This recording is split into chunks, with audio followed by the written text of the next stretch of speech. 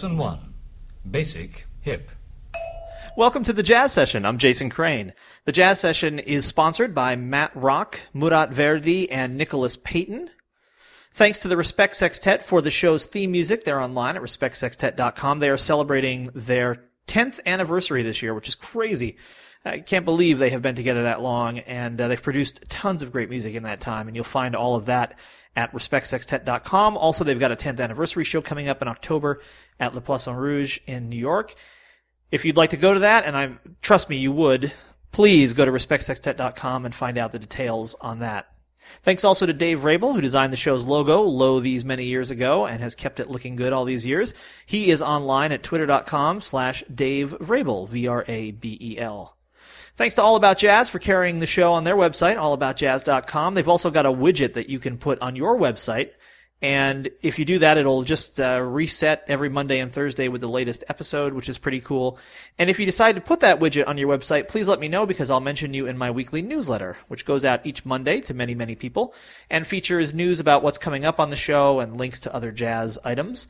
You can get that newsletter by becoming a member of the mailing list. Just go to thejazzsession.com and click on mailing list. You'll get one email a week, no spam.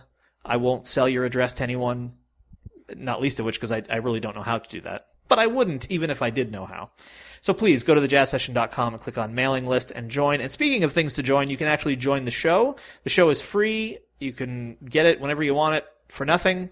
However, in order to make that a reality, I need people to agree to financially support it.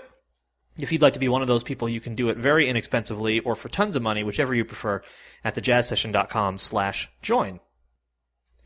At one point, I was, before I ran from Facebook as if I were on fire, I was using it to put together a meditation group that had no religious underpinnings at all, just a group of people who wanted to get together and kind of support each other's meditation practice.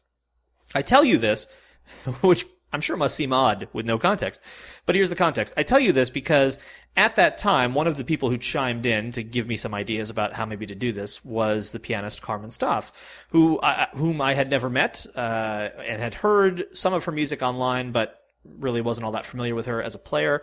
And we chatted a few times, and then just last week, I went to see her at Issue Project Room with Kendall Eddy, and man, I was so impressed. In fact, I don't think I said this to her in the interview or at any other time, but I can say it's been a while since I've been that impressed. I think just by like the sheer technique that she had, and I don't mean like the showy technique, but just the complete ease with which she was able to use the piano to make music. It really, I don't know, it was very beautiful. It really hit me very hard. And so I asked if she would come on the show, and then it just turned out that she's a fascinating person on many other levels. And it was funny because I usually do these interviews, as you know, in the artist's home. And in this case, it was kind of hilarious to like look around at all the books on the walls. It was basically like looking at my own book collection. And it's always nice when you have those little moments where you realize, oh, this is a person who has the same frame of reference I have, because I don't find all that many people with my frame of reference, which I think is probably good for them. In any case, Carmen's put out a couple records recently. The most recent one is called Eye to Eye, with her trio featuring Kendall Eddy on bass, with whom I saw her, and Austin McMahon on drums. That's kind of her working band, and it really sounds like it. As I mentioned, this record is called Eye to Eye, and we're going to hear her composition, which leads it off, called Prospect.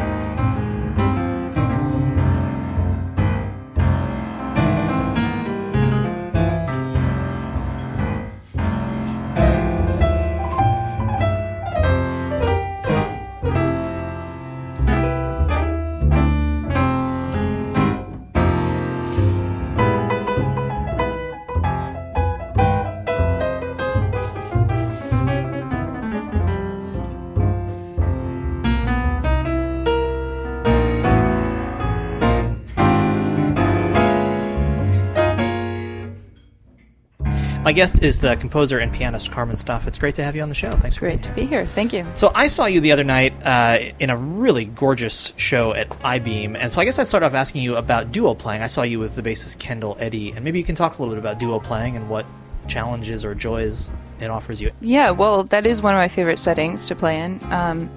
And as a pianist, I think it's kind of a fun challenge because, we have such a range on the instrument, of course, that we can do. And, we can play the bass notes in our left hand, we can play melodies, we can play chords, it's really a complete instrument on its own. So in a way, kind of the fun thing about playing duo, especially with a bass player, is to find different possibilities. It's like Kendall is a bassist who's very versatile and he's very willing to, go up if I'm going to go down and play bass lines on the piano, or, he'll accompany me, or he'll play with a bow sometimes and we'll find different textures. So it's kind of getting away sometimes from the more traditional roles that we might have, Sure. Which typically maybe he would play a walking bass line or something, and then I might play chords and solo with my right hand or something like that. But because we actually have so many possibilities available, it's really fun and it can be very freeing to play duo. Yeah, it seems like rhythmically speaking, it could both apply pressure and allow for freedom. Yeah, absolutely. Yeah, it is really fun because when you have a drummer, oftentimes if it's the typical sort of piano trio, piano, bass, and drums, you have this fantastic lineage that is behind you, Right. of that instrumentation with Nat King Cole, and then you have Oscar Peterson and adding drums and Bill Evans and all these people who have really defined what that piano trio has come to sound like. And of course I listen to all those people coming up and Bud Powell and all these types of players, and so there's that you can draw on, and that's fantastic, and it's a beautiful lineage. But at the same time, it can sometimes be a little bit difficult to get away from that when you have that instrumentation. Sure. Not that we don't also, of course, with drums. But when there are no drums, it immediately opens things up. And it's, immediately you're at this point where you've got one less person, first of all. So, one less person to sort of be on the same page with. And also not having the drums, you immediately, like you're saying, in the area of rhythm, there's much more flexibility. So, if Kendall and I are really listening carefully to each other, or, looking at each other, or however it is that we're communicating musically, which hopefully is on many levels, we can go out of time, we can speed up the time at some point, we can decide that we're suddenly going into rubato, we can just not have any time at all, just be playing completely free in terms of the time. So yeah, I think it's one thing that is also much more flexible when you don't have drums, and that can be kind of fun. And also the piano itself is a percussion instrument, and Right. much of my favorite music on piano, I'm a big fan of Cuban music and, Latin American music and these styles where the piano is actually very percussive, and we're kind of taking the reins as pianists and saying, like, here it is, laying down the time. Sure. And so it's a lot of fun to get to do that, even when there are no drums there.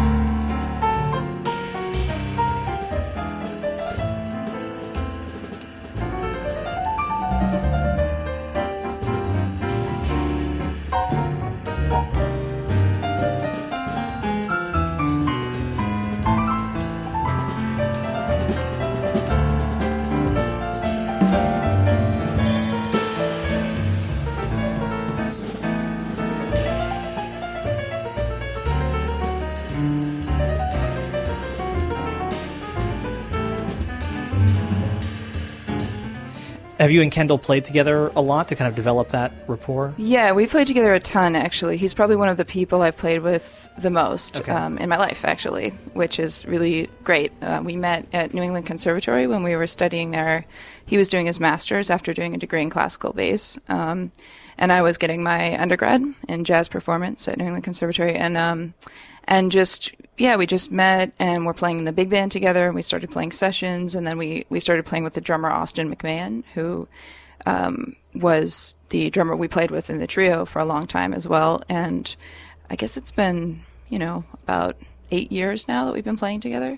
So it's very, we've definitely been able to develop a really good communication, and it's a lot of fun. It's very freeing and comfortable in a way to play together. What do you think makes you two a good fit?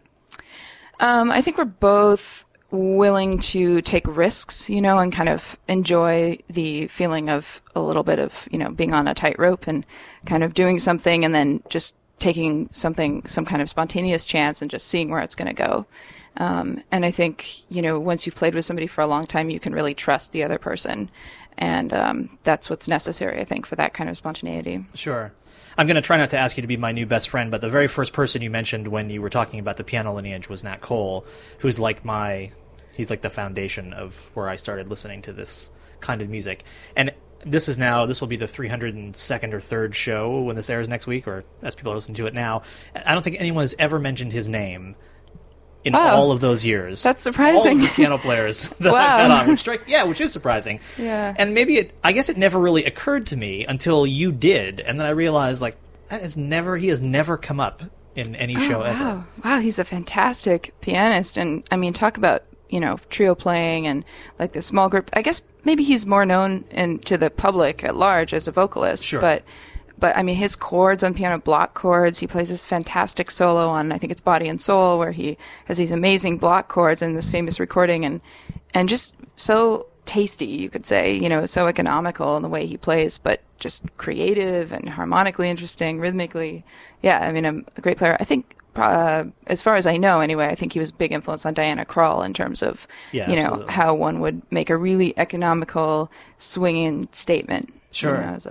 As a trio player. Yeah, and definitely Oscar Peterson too. I mean, was a person who listened to a lot of Nat. Of course. And the thing about Nat Cole's trio, and I think we could relate this. I haven't seen you in a trio setting, but at least in the duo setting that I saw, I mean, his trio was like they were.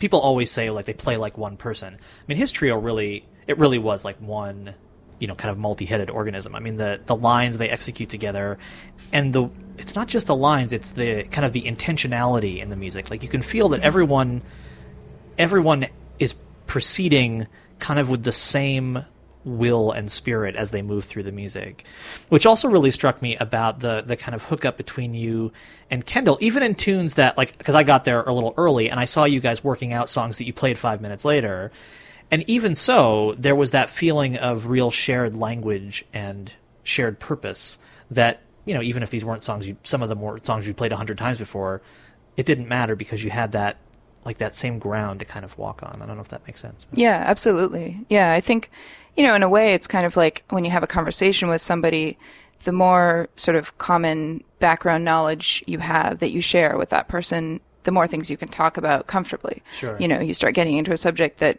one of you doesn't really, sort of understand or have the information about, it can get more difficult, and it sort of feels like one person is kind of trying to pull the other one along or something like that.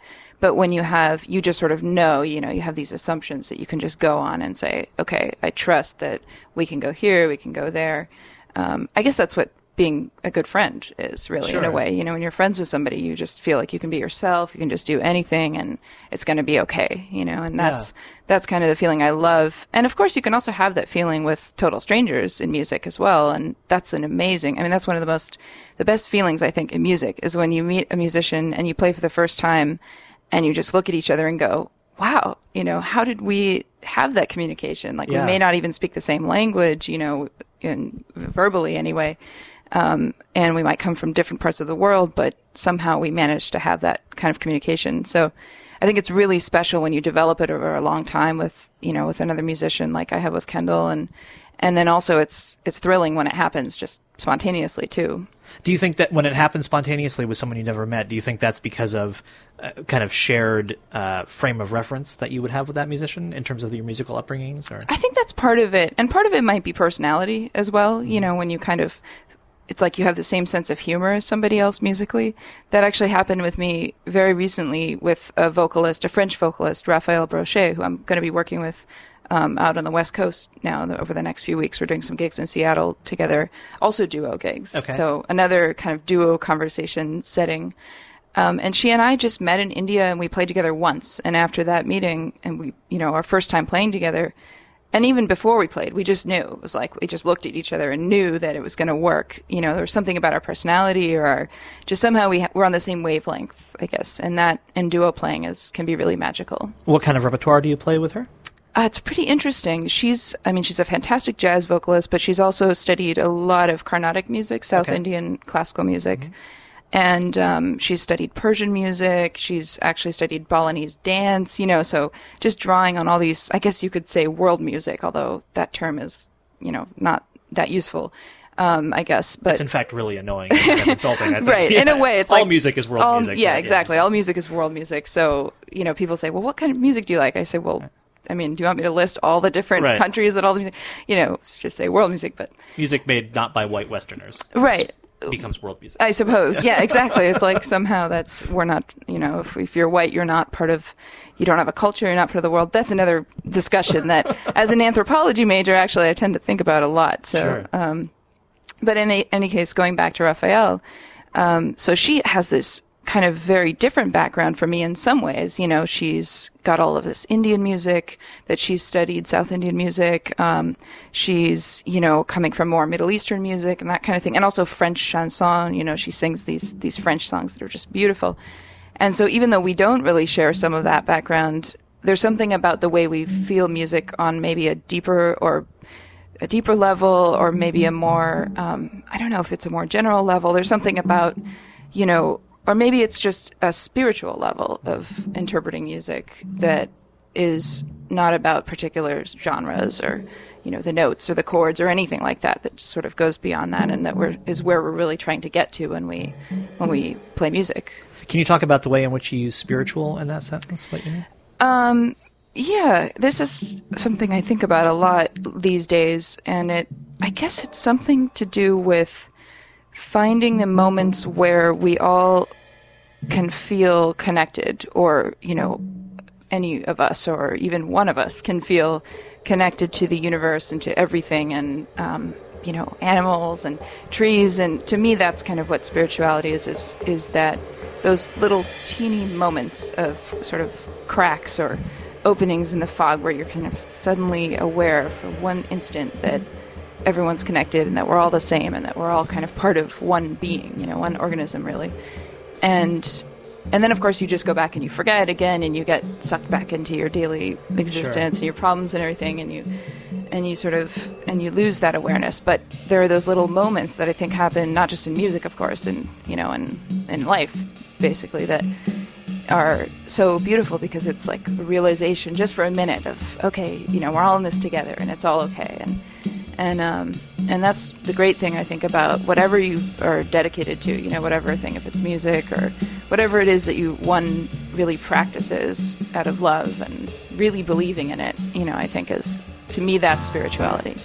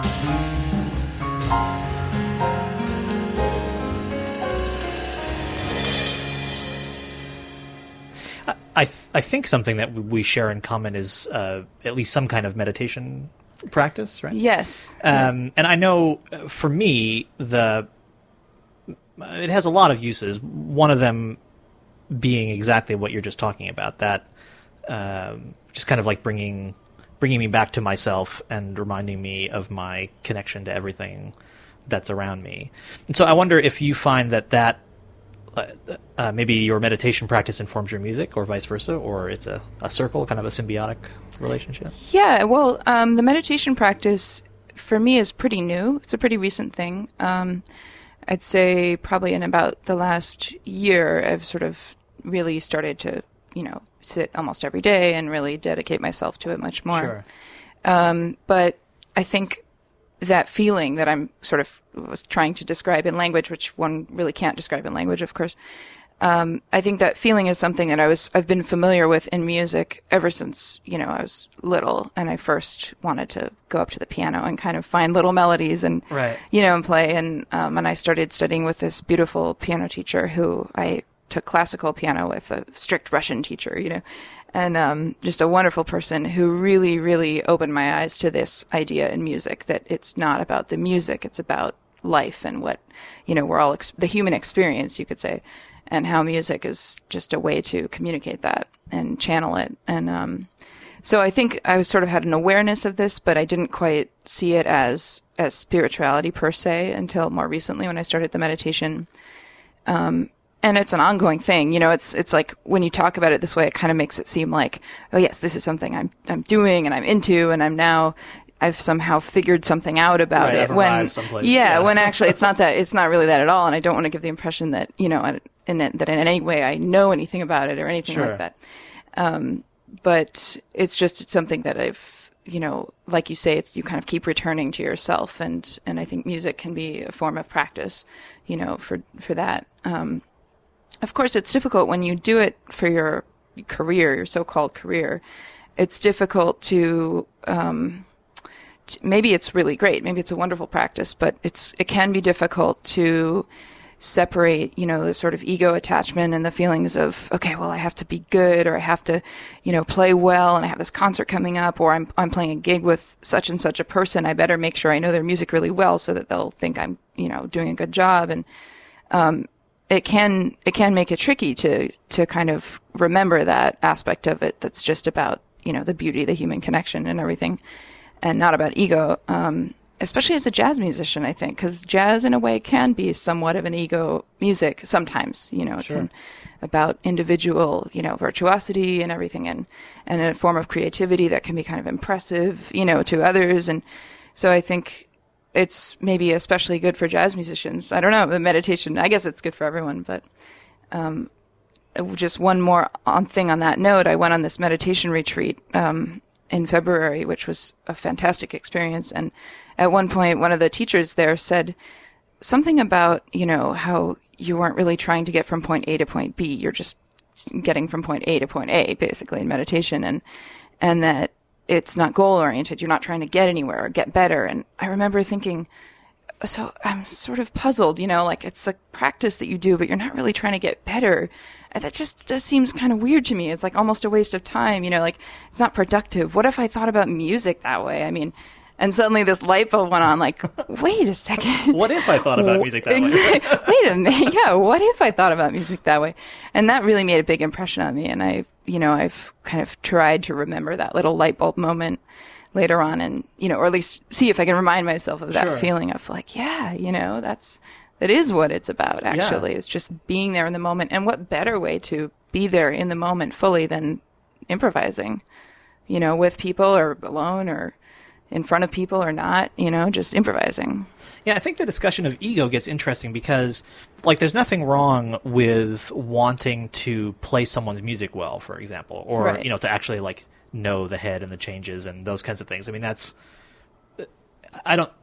I think you can want to do those things and excel at those things without necessarily wanting to do them because it will make you seem great. I think it's perfectly fine to take satisfaction in, like, doing it well, and if someone hires you playing well on their gig or getting hired back or whatever it might be. I mean, I think that stuff is fine, and can be separate. A desire to do well can be separate from a desire to do well purely to gratify yourself. Absolutely. And I think in a way it's not in a way, but fully it's a form of respecting the music itself. You know, it's saying like this is the craft and this is the beautiful art form that is not any one person's, it's all of ours that we're kind of being given custody of. I mean, I suppose you could say that about everything, that's true of our bodies, of anything we think of as our possessions, so the music also, even though it may have come through a particular player, at least the way I see it, is that it doesn't necessarily belong to that player, that it's something that they are, they were given the gift of having that music come out of them, or somehow, they found themselves there in that place where that was their music that they were doing. But, so I think if we look at it that way and say, well, maybe you could say it's a calling, or for whatever reason I'm drawn to this music and I want to do it well because for that very reason, the music itself is wonderful. And, maybe it's my duty even, or in some way it's a responsibility to the music rather than to myself. Sure. I mean, that would be a great way to think of it. If, not that, I don't think that any of us, well, maybe there are some enlightened people out there who always are seeing it that way and never attached to ego, but. I have never met any person like that. Right. And I don't expect I ever will. Yeah, it's easy to say. It's very easy to say. Exactly, yeah. If it were easy to do, everyone would do it, right? Right. You went, I know, to both NEC and Tufts concurrently, right? Which seems insane. And can you talk about why you did that and what you did at both places? Yeah, well, it's a little bit insane, but they kind of make it, it's a program that is designed to be doable, at least, by people who are probably workaholics most of the time.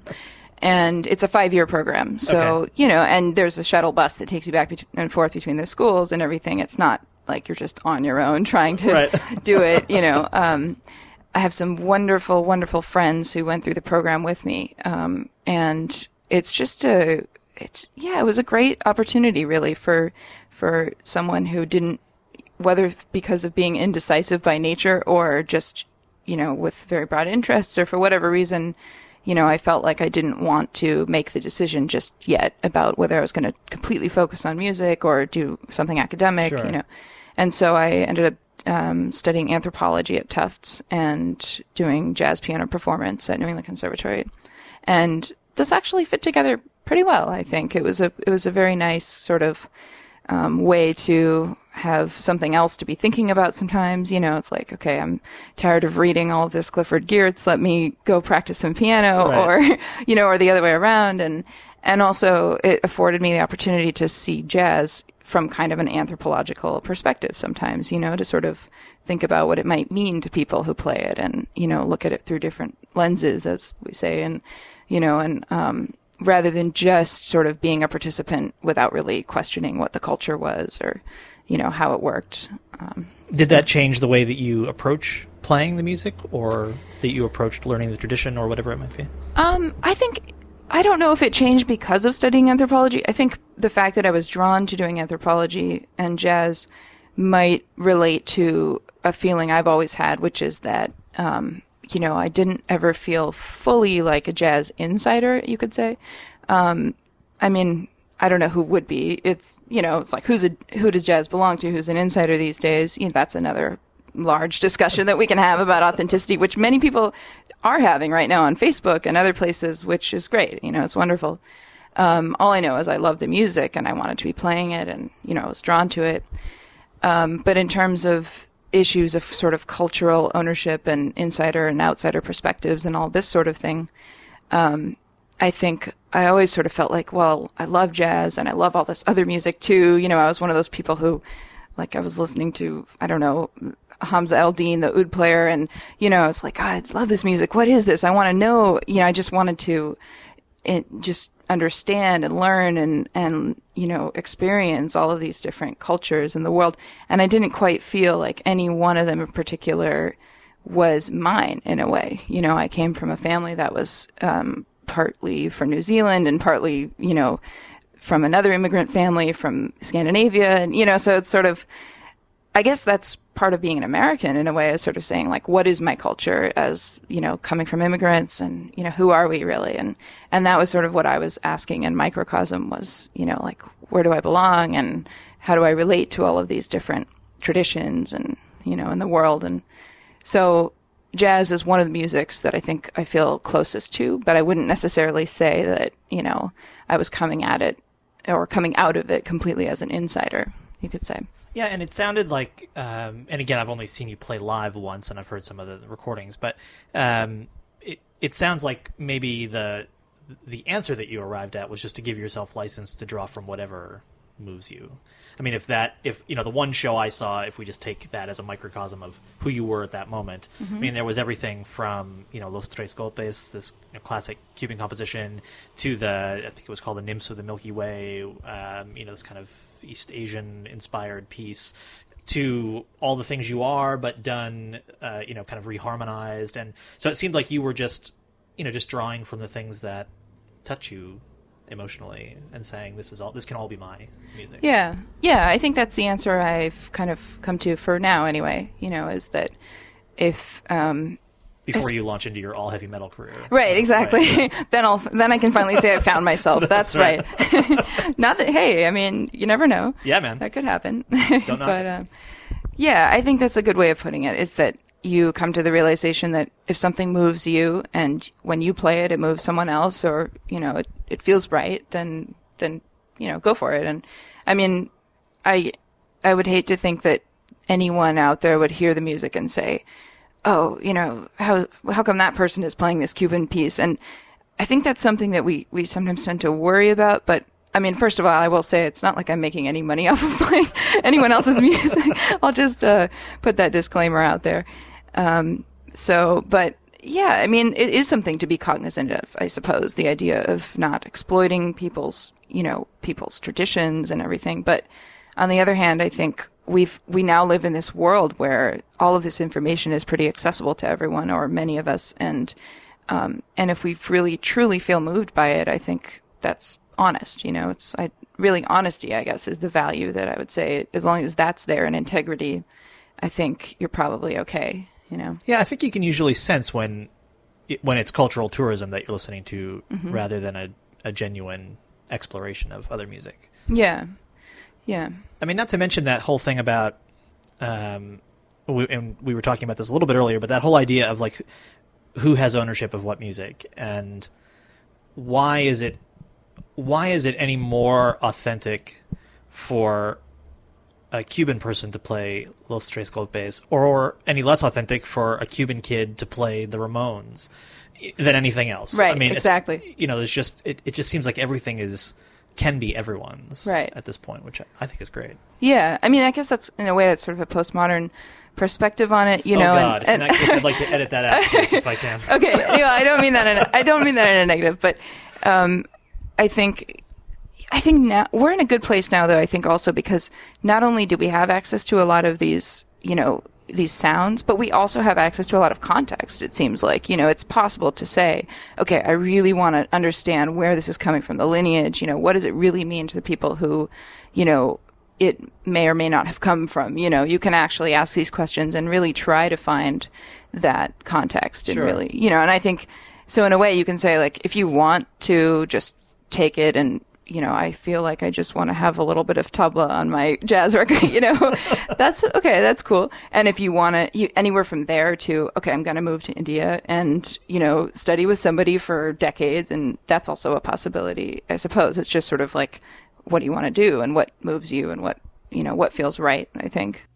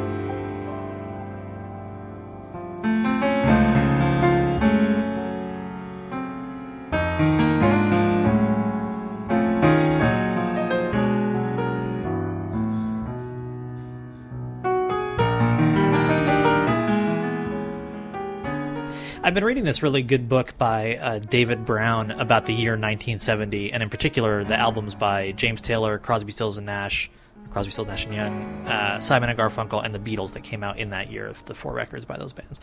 And one thing I didn't realize was that when Simon and Garfunkel did their version of El Condor Pasa, which is on Bridge Over Troubled Water, what they actually did was take the recording they had heard of the Andean musicians who played it, and they just took the vocals off, and they recorded their own voices over it. I always thought they got musicians to come in the studio and recreate that. And they said they specifically did not get people to come in the studio and recreate it because they said what had moved them was what they heard, and all they wanted to do was put an English lyric over it, and so they literally just took it. Now, and that, to me, gets into that whole question of, like, okay, so is that appropriation, that we just basically lock, stock, and barrel took this and sang over it? Is it showing more respect to the music for that reason? And it seems to me like you can almost never get to the bottom of those questions, I think...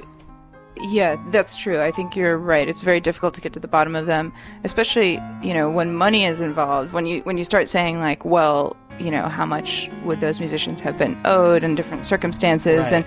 And, that gets to be really tricky, and I certainly don't necessarily want to wade into that discussion, because absolutely, I think, respect for people's work and for their heritage and their traditions and everything is of the utmost importance, and but then that comes up against this issue that we're sort of talking about when you personally feel moved by something and you're really honestly trying to make a statement.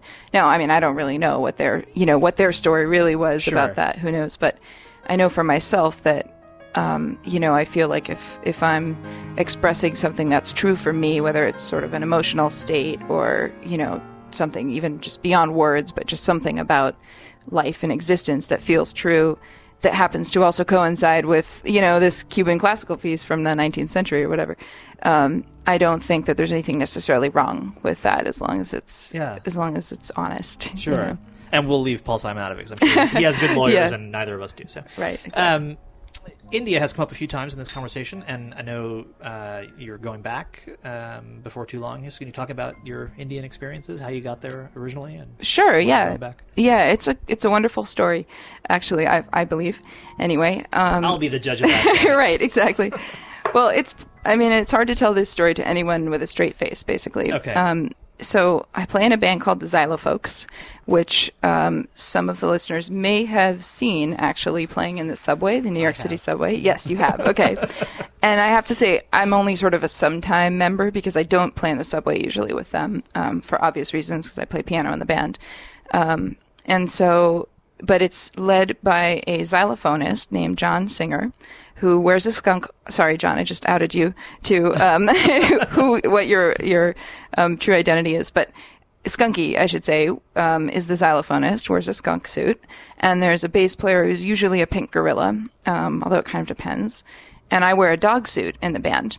So it's the Xylofolks. We play these 1920s ragtime pieces by George Hamilton Green, xylophone composer. And long story short, we'd been playing a lot in New York, and John, who's also happens to be a prodigy at many other kinds of percussion, including marimba and all these other music types of music and instruments, he had gotten a Fulbright to study mridangam in South India, in Chennai. And so, which is what?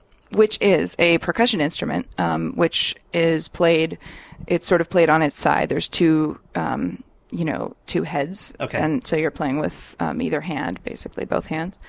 And that's the extent of my knowledge about it, actually. But in any case, so John was in India studying, this South Indian classical music, but because he had this band, the Xylofolks, in New York, and he really loved it and he didn't want to give it up, the natural solution was that we should tour India wearing our costumes, carrying around, a travel bass, and we had Bridget Carney playing bass, and she had this travel bass with her, and I had a little Casio keyboard, and we actually carried all this stuff with us on the trains, like from Chennai to Bangalore, and, with our animal costumes on, and got out and played on the platform, and played in vegetable markets in Delhi, and just, pretty surreal, basically. Yeah. A surreal experience that was also really wonderful, and I loved it, and, I just felt like, okay, the time has come for India to be part of my life, and so it felt like I knew I was going to go back, basically, and experience it again. And I did end up going back about 6 months later and playing with some more musicians over there and getting to see a little bit more of the country as well. Although not in an animal costume. Not in an animal costume this time, unfortunately. And then I'm actually going to be going back there again to teach at a school there, which is the Swarnabhumi Academy of Music, and it's run by a guitarist, Prasanna, who has a project with Vijay Iyer and Nitin Mehta, a tabla player. And so Prasanna does this, kind of fusion music with this, again, South Indian classical music and jazz and rock and these other influences. Speaking of, authenticity in this whole discussion, and world music and everything. And so Prasanna has founded this school where people who want to study Western contemporary music at a college level can do so without necessarily, going overseas or whatever. And so far it's been great. I hear anyway, they've got great faculty and, I think they're doing great things and it's been a lot of fun and it's a pretty small school. There's one faculty member for each instrument. So there's a lot of, and there aren't that many students either. So there's a lot of kind of individual attention and really sort of a laboratory, I think, for work to be done and cross-cultural, study and everything. So. And how did you end up getting hired there? I went to visit the school when I was in India the last time and, kind of got to check it out, meet people and everything. And also Prasanna went to Berkeley and I actually did teach at Berkeley in the piano department for 4 years. And so I think partly through the Berkeley network as well, that was part of it. Sure. So is study of your own also going to be part of this trip? I'm really hoping so. Yeah, I'm actually sort of working on the logistical end of it right now. And, but I would really love to get some, an opportunity to study a little bit. Of course, with Indian music, at least, any Indian classical sort of tradition. No piano, right? Well, that's one. Yeah, there's no piano. Although I guess people are using keyboards in Hindustani music where, you can use the pitch bend and everything. Right, and we heard some people doing great things with that. Cool. There's also the harmonium, which is a bit similar to accordion, which I play. So that might be a good instrument for me over there. But I mean, Indian music is just so vast. It's like, it's like saying American music, right? And I mean, and speaking of... Except several thousand years older. Except several thousand years older and part of a culture where you don't just go and take a lesson and, you know what I mean? It's like you go and live with somebody for years and, sweep for them or, or so I understand, not that I know that much about the culture either, but, so it's a question of, well, how do I go there and fulfill my, feeling of being drawn to the music and connected, and especially North Indian Hindustani music is just, I love it. From some concerts that I've heard recently, I've just been very drawn to it. But at the same time, understanding, well, I'm a jazz musician, I'm American, I've got this thing that I'm doing here in New York. So what's a good approach? What's a way to go over there and take a few lessons and not necessarily feel like I'm just kind of dabbling in something that, that's sort of meaningless to me or something like that. Like, a way to do it that makes sense, I guess. Sure.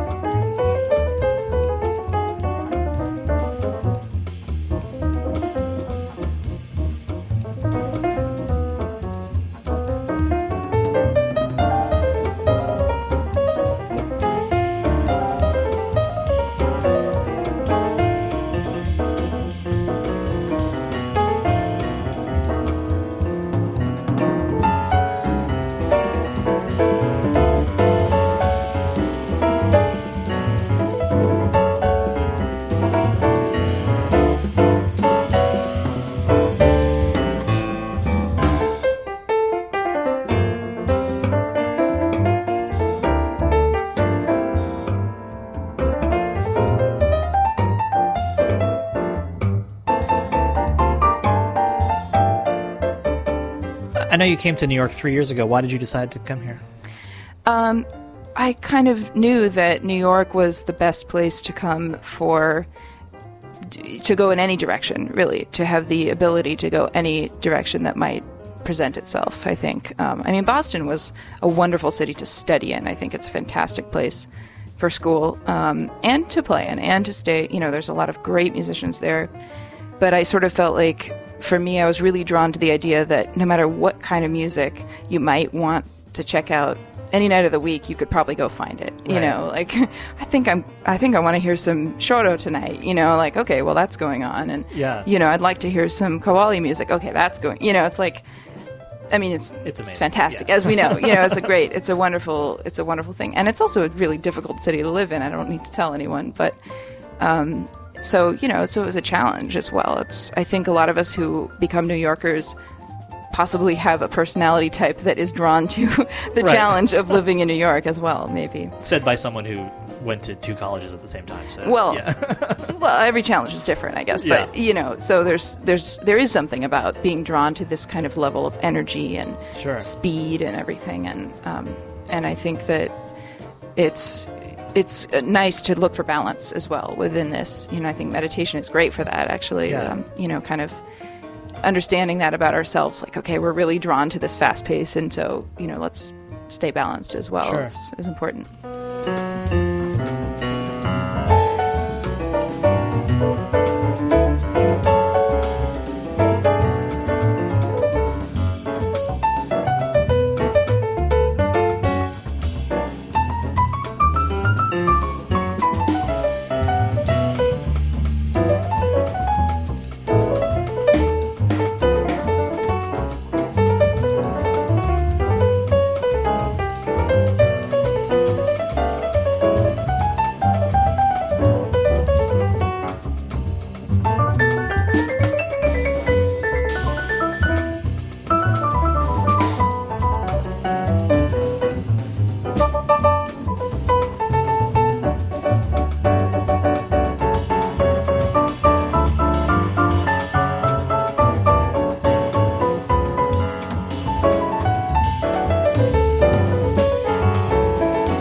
Where did you grow up?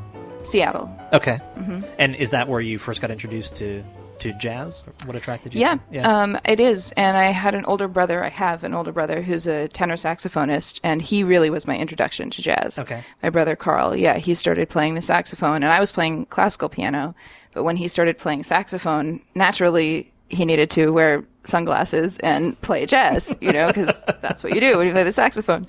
And so he was the first person to kind of sit me down and go, okay, this is a blues, I'm going to teach you a 12-bar blues progression, and so that I would accompany him while he practiced. Nice. So I was his Eberswald.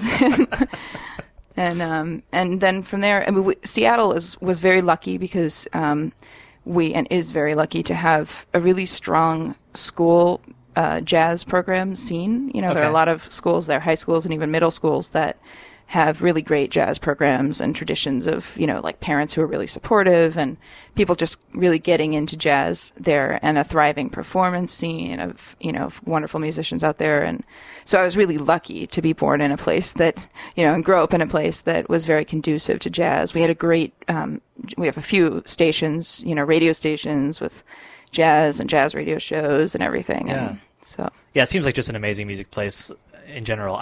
I once, years ago, when I was still working in radio, was looking at getting a job at KEXP. Mm-hmm. And so for a while, which I did not get, but for a while I was listening to KEXP all the time and just thinking, like, how is it even possible this station exists in the world? And then it seems like the farther you dig, there's a million things like that in Seattle. It just seems like a really deeply musically rooted city. I've never spent any time there at all, but it seems pretty amazing. Yeah, it is. And I think Seattleites are also pretty open to, things that are non-traditional and kind of interesting and weird and different. And, it's sort of a hippie town in a way, or has been at least.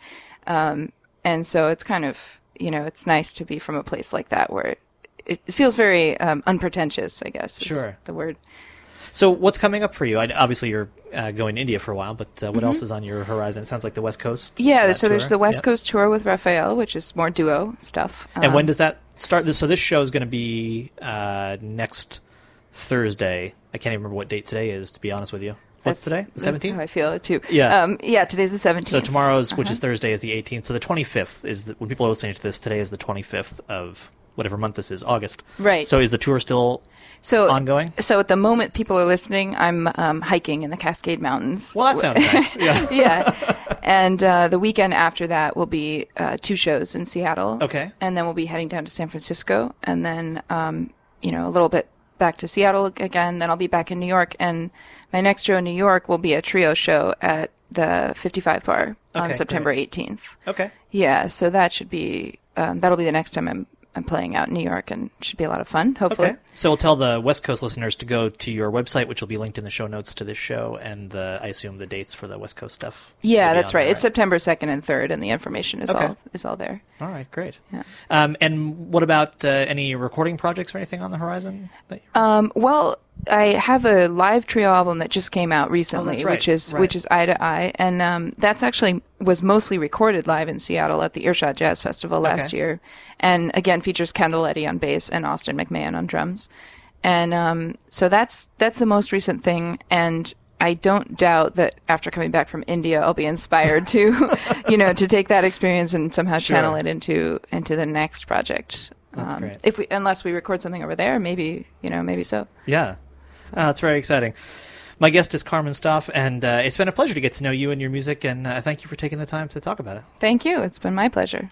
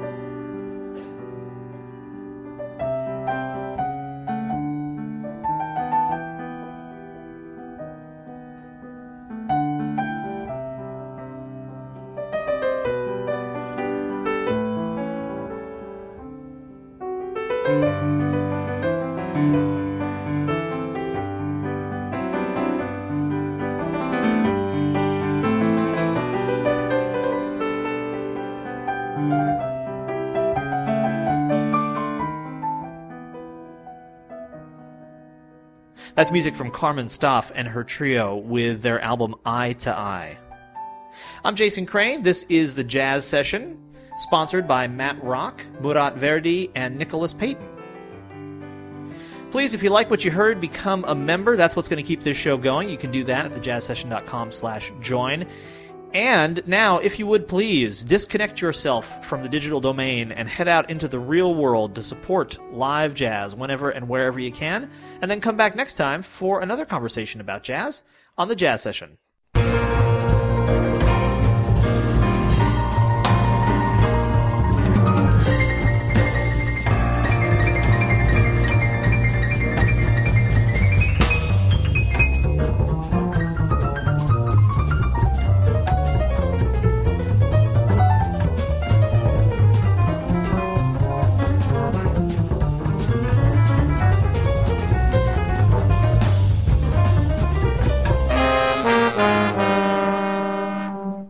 Thank you for listening, everybody. Bye. Bye. Bye.